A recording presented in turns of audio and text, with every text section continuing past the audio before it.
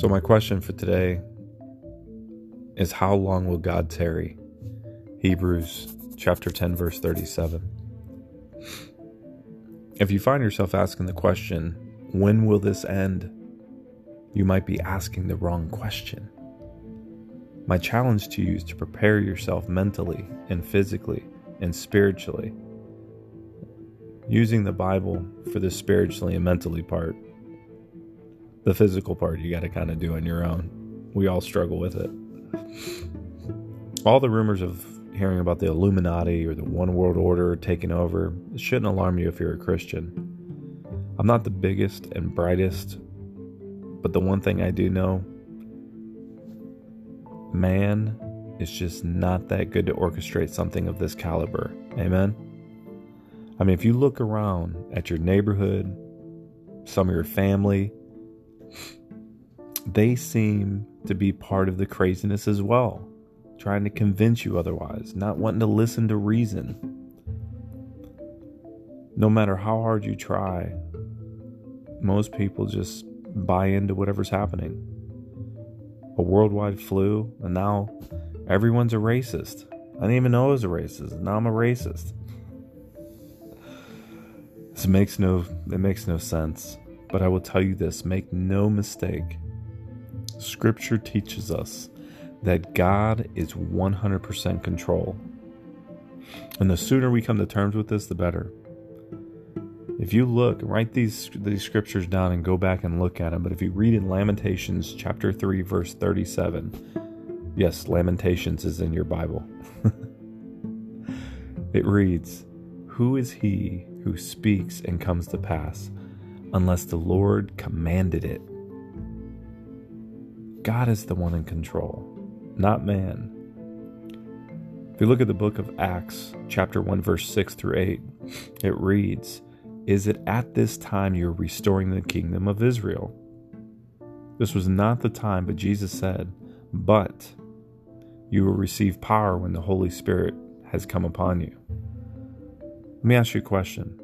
John the Baptist, 10 of the disciples, Jesus, and I don't know, millions of others for a book and a man, Jesus, was killed for sharing the message of the gospel.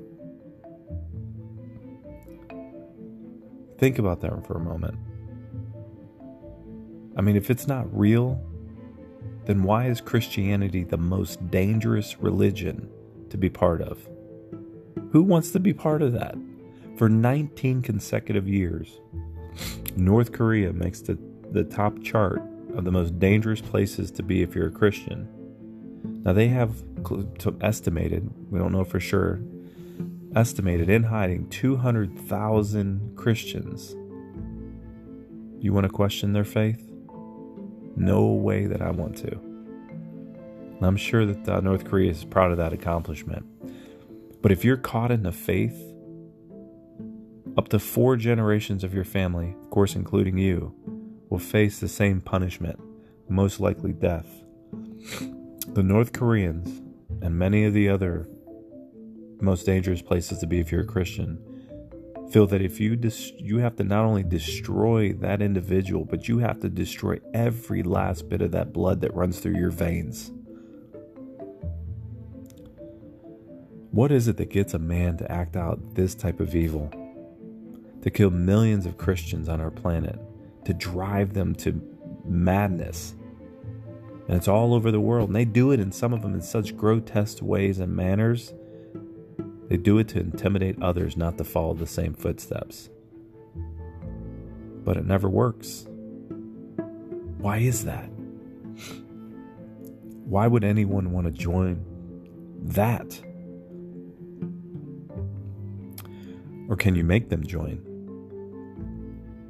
Or maybe they're actually called and their eyes are open to something, that they become obedient unto death, willing to share and die for the gospel of Jesus Christ.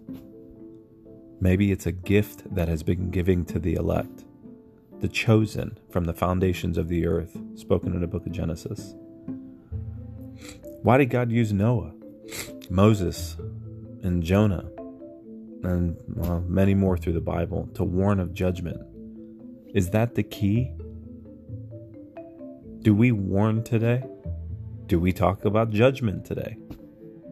Think about this for a moment. If Jonah didn't warn Nineveh, and they didn't repent, including the king, putting themselves in sackcloth and ashes, what would have happened to them? God said he was going to destroy them if they didn't repent. Why do so many people, believers and non-believers, know Matthew 24? Anywhere I go, even before I was a true believer, I knew Matthew 24. But the day and the hour no one knows, not even the angels of heaven, nor the Son, but the Father alone. But then nobody reads nobody reads the Bible anymore. They don't read the next verses. Because if you jump down to verse 42, it reads this: "Be sure of this, that if the head of the house had known at the time of the night the thief was coming, he would have been on alert and would have not allowed his house to be broken into." That verse seems odd, doesn't it? I've never really seen that one. Nobody's ever told me that one. We know Matthew 24 all day long. No man knows the day or the hour. But we don't continue to read the Bible. Why doesn't anybody talk about that verse? I'm not suggesting time, date setting, or any of that stuff. But the next verse in 44, we read, "For this reason, you also must be ready, for the Son of Man is coming at an hour when you don't think he will." Could this mean that we could have an understanding of the season? In Ecclesiastes chapter 8, verse 5, we read, "Whoso keeps the commandment shall feel no evil thing, and a wise man's heart discerns both time and judgment." Yes, I believe we can know when the time is near by staying in God's word as the Holy Spirit leads us through Scripture. We can never be so bold to sit there and try to tell dates and times. But if we are in our word and we see through Scripture where man's hearts are, where the churches are, where the world is, we can get an understanding that the season that we're in is one that's close to the time and the day and the hour. One example is found in 1 Peter chapter 4, verse 17. And we read, "For it is time for judgment to begin at the household of God. And if it begins with us first, what will the outcome for those who do not obey the gospel of God be?" There it is.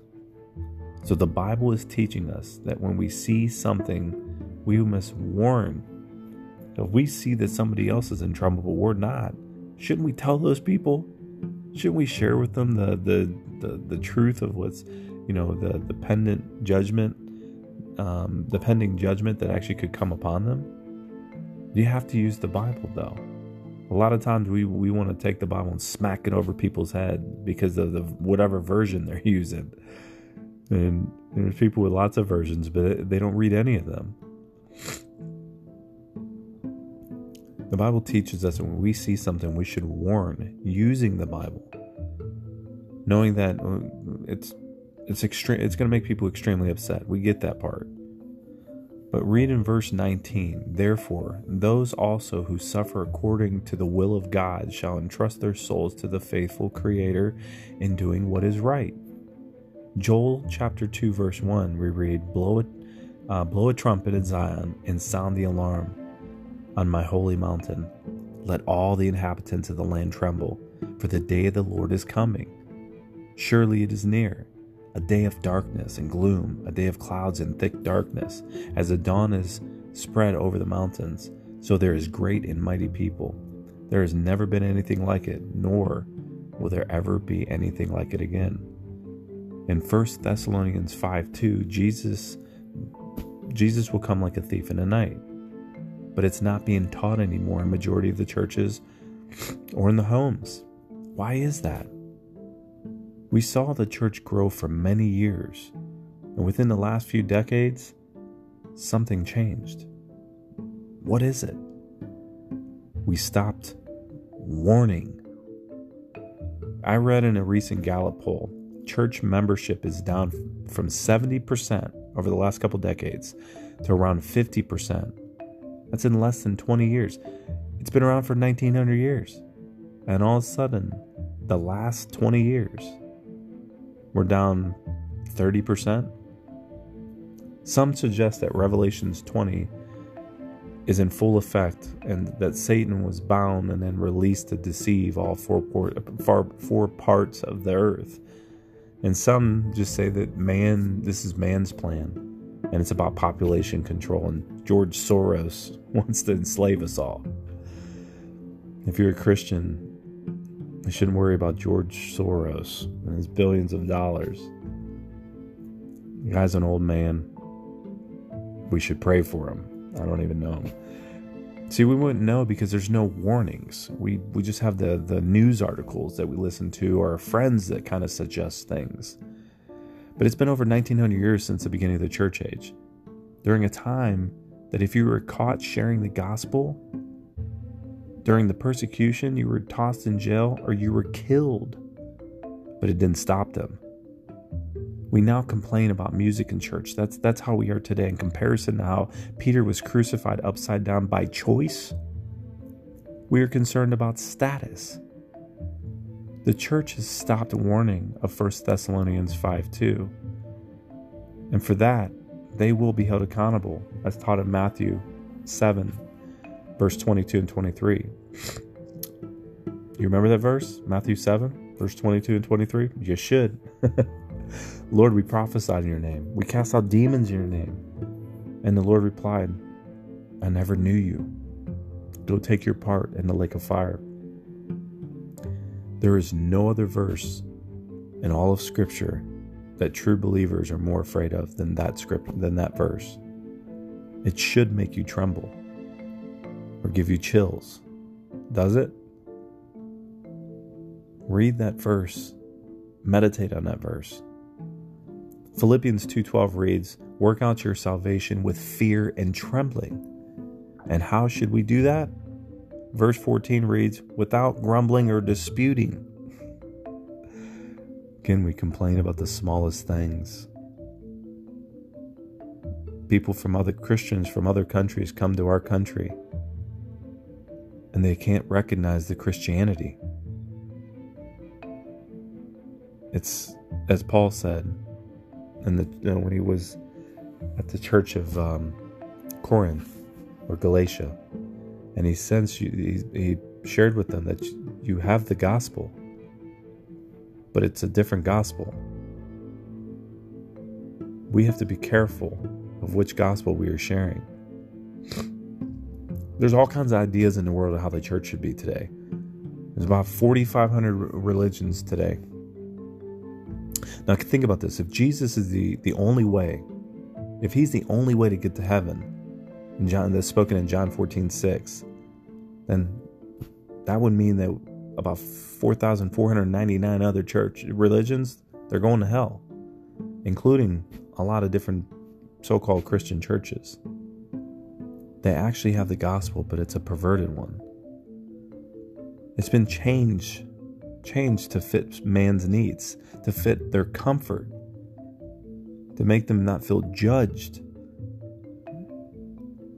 The world needs God's commandments. The world needs God's judgments.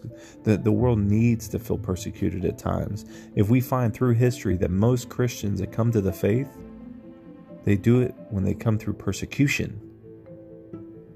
When we reject God's commandments and only take some of them, God will hold us accountable for that. Which is why we have Matthew 7, verse 22 and 23. Baptists, Catholics, Muslims, Buddhists, and all other religions predominantly are made up of generations of family members that simply choose that religion based off following the family choice. Many others join because they want to be good people, and the thought of living forever after you die, well, who wouldn't want that? As the church leaders go, so goes the church. We have gone from warning the people once a week to almost no warnings today. We barely do it. We might teeter around it, dance around it, but we don't want to offend people. We're in a culture that has retired the outdated word of repentance and takes grace and dresses it up into a works gospel. So what are we left with? We're left with a grace gospel. And there lies the issue. Now teach that for 20 years to the young generation that grows up to take over businesses, which removes God. They take over churches, they change the gospel into a different gospel. They take over government leadership roles, and you guessed it, they remove God. It's not Marxism that's destroying our country. It's the attempt of removing God, which comes from Satan. He is the prince of this earth until God returns. But you don't know that because you don't read your Bible. I don't mean you specifically. I'm speaking generally. Or maybe I'm not. Now, the true believer knows this, and that this is the issue, but nobody seems to be talking about it. We're just too busy with our lives. It almost seems like during the coronavirus, God hit the pause button for us to self-reflect, as we should do often. We have all these resolutions on how to, take back our government, or our schools, and all this other stuff. How about taking back our children? Because once they are taught to reject God, it is a statistic that 75% of them, after they graduate high school, they leave the faith. Once your eyes are truly open, you never leave. Hence the fact that, again, at the beginning of the church age, many people became martyrs, going out and preaching the gospel and dying for the faith. And it's Peter was crucified upside down. The other ones, they died, but they died willingly. And it was a privilege for them to do that in the name of Jesus Christ. They didn't go out there and blow themselves up. They went out professing the truth of the gospel and were killed simply for that. Words. Saying words. But those words penetrated. Faith comes by hearing, and hearing the word of God. Think about this for a moment. After 20 years, if we are sitting at a current rate of 52%, down from 75%, at the current rate of high school graduates that are leaving the church after they graduate high school, think about what that number would jump to or drop down to after 10 years. What, going to be a 40%? 0%? Think about that. Take divorce for an example. Divorce was almost unheard of in church 50 years ago. And today, that number is almost as bad as it is in the world. Kids that graduate today don't even want a relationship. Satan, the enemy, has taught them to use the word partner. They no longer want to get married. We are failing our kids, and God will hold us accountable for that if we don't speak on that. God has been replaced with the status quo. Sports, pleasure, idolatry. I can go on and on and on. The church has conformed to the world to try to compete with the world. Where did our faith go in God? Companies once prayed to God but no longer do. Churches have strayed away from teaching about the double-edged sword. Read in Hebrews chapter 4:12. So Hebrews chapter 4 verse 12. For the word of God is living and active and sharper than a two-edged sword, and piercing as far as the division of soul and spirit, of both joints and marrow, and able to judge the thoughts and intentions of the heart. Jeremiah 17:9 tells us the heart is deceitful above all things and desperately wicked. Who can know it? This is why the Bible is so offensive to the world, and many attempts have been made to burn all the Bibles up. William Tyndale, just a man that was taking and translating the Bible into English, in a public setting, was strangled and then burned for simply translating the Bible. Think about that. This is why Jesus is so offensive to the world and was crucified for sharing the Bible. Read John 1:14. Man, this is why all of the disciples are offensive to the word. Besides John, keep this in mind. All the disciples besides John was banned to the island of Patmos, but all the rest of the disciples, they became martyrs. They were all killed. And here's one last one. Yes, you, the true believer.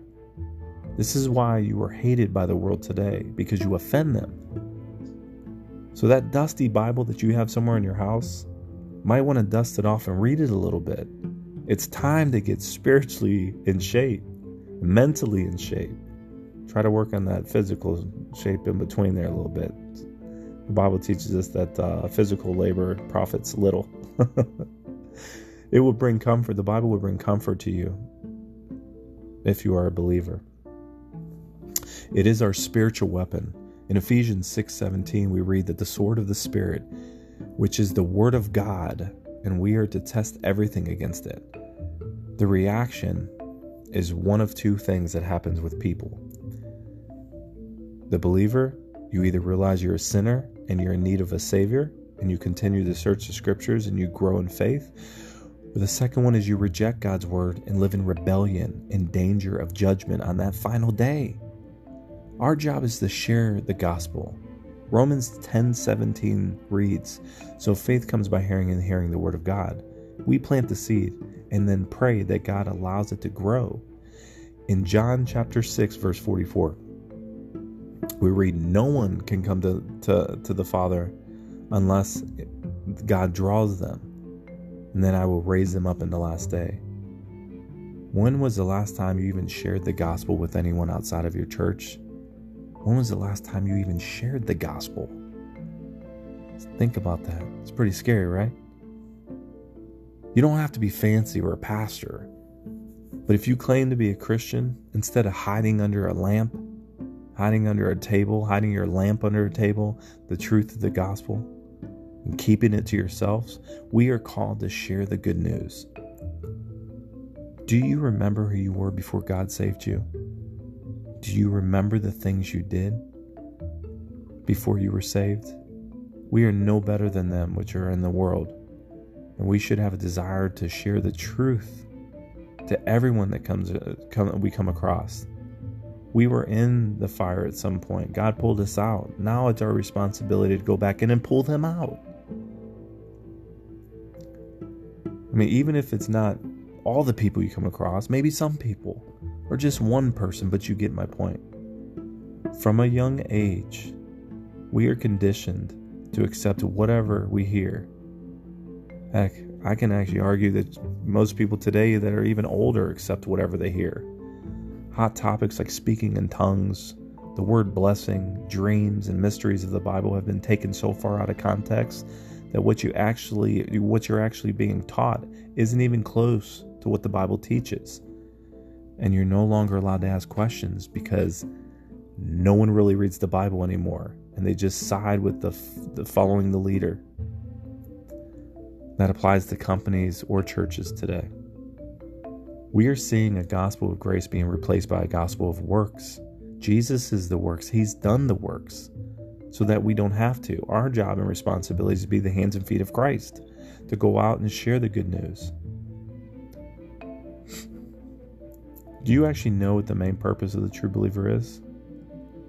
It's to share that Christ was crucified on the cross, became the last sacrificial lamb, shedding his blood to cover us of all of our sins that we were going to be held accountable for to God.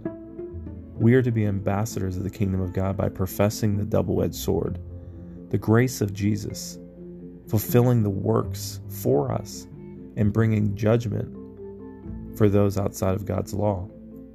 They will be destroyed. Shh. Can't say that anymore, right? You might offend someone. Have you looked at our world today? Has all the concepts that they've tried to teach us worked? No. You have to speak both edges of the sword, grace and judgment. It cuts us deep. We are humans. We need to be cut deep. We need to know when we're doing wrong. I mean, have you looked around? Even if I sneeze today, I offend someone. No one ever said that coronavirus wasn't dangerous. It was, how dangerous is it?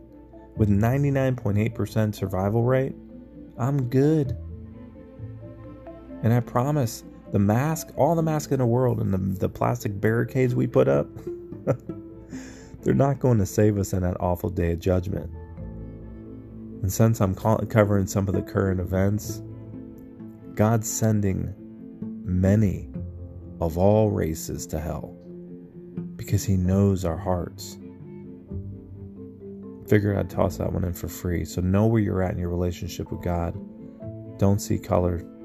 Don't see skin. All of us, all the races, not all, some, the elect, are going.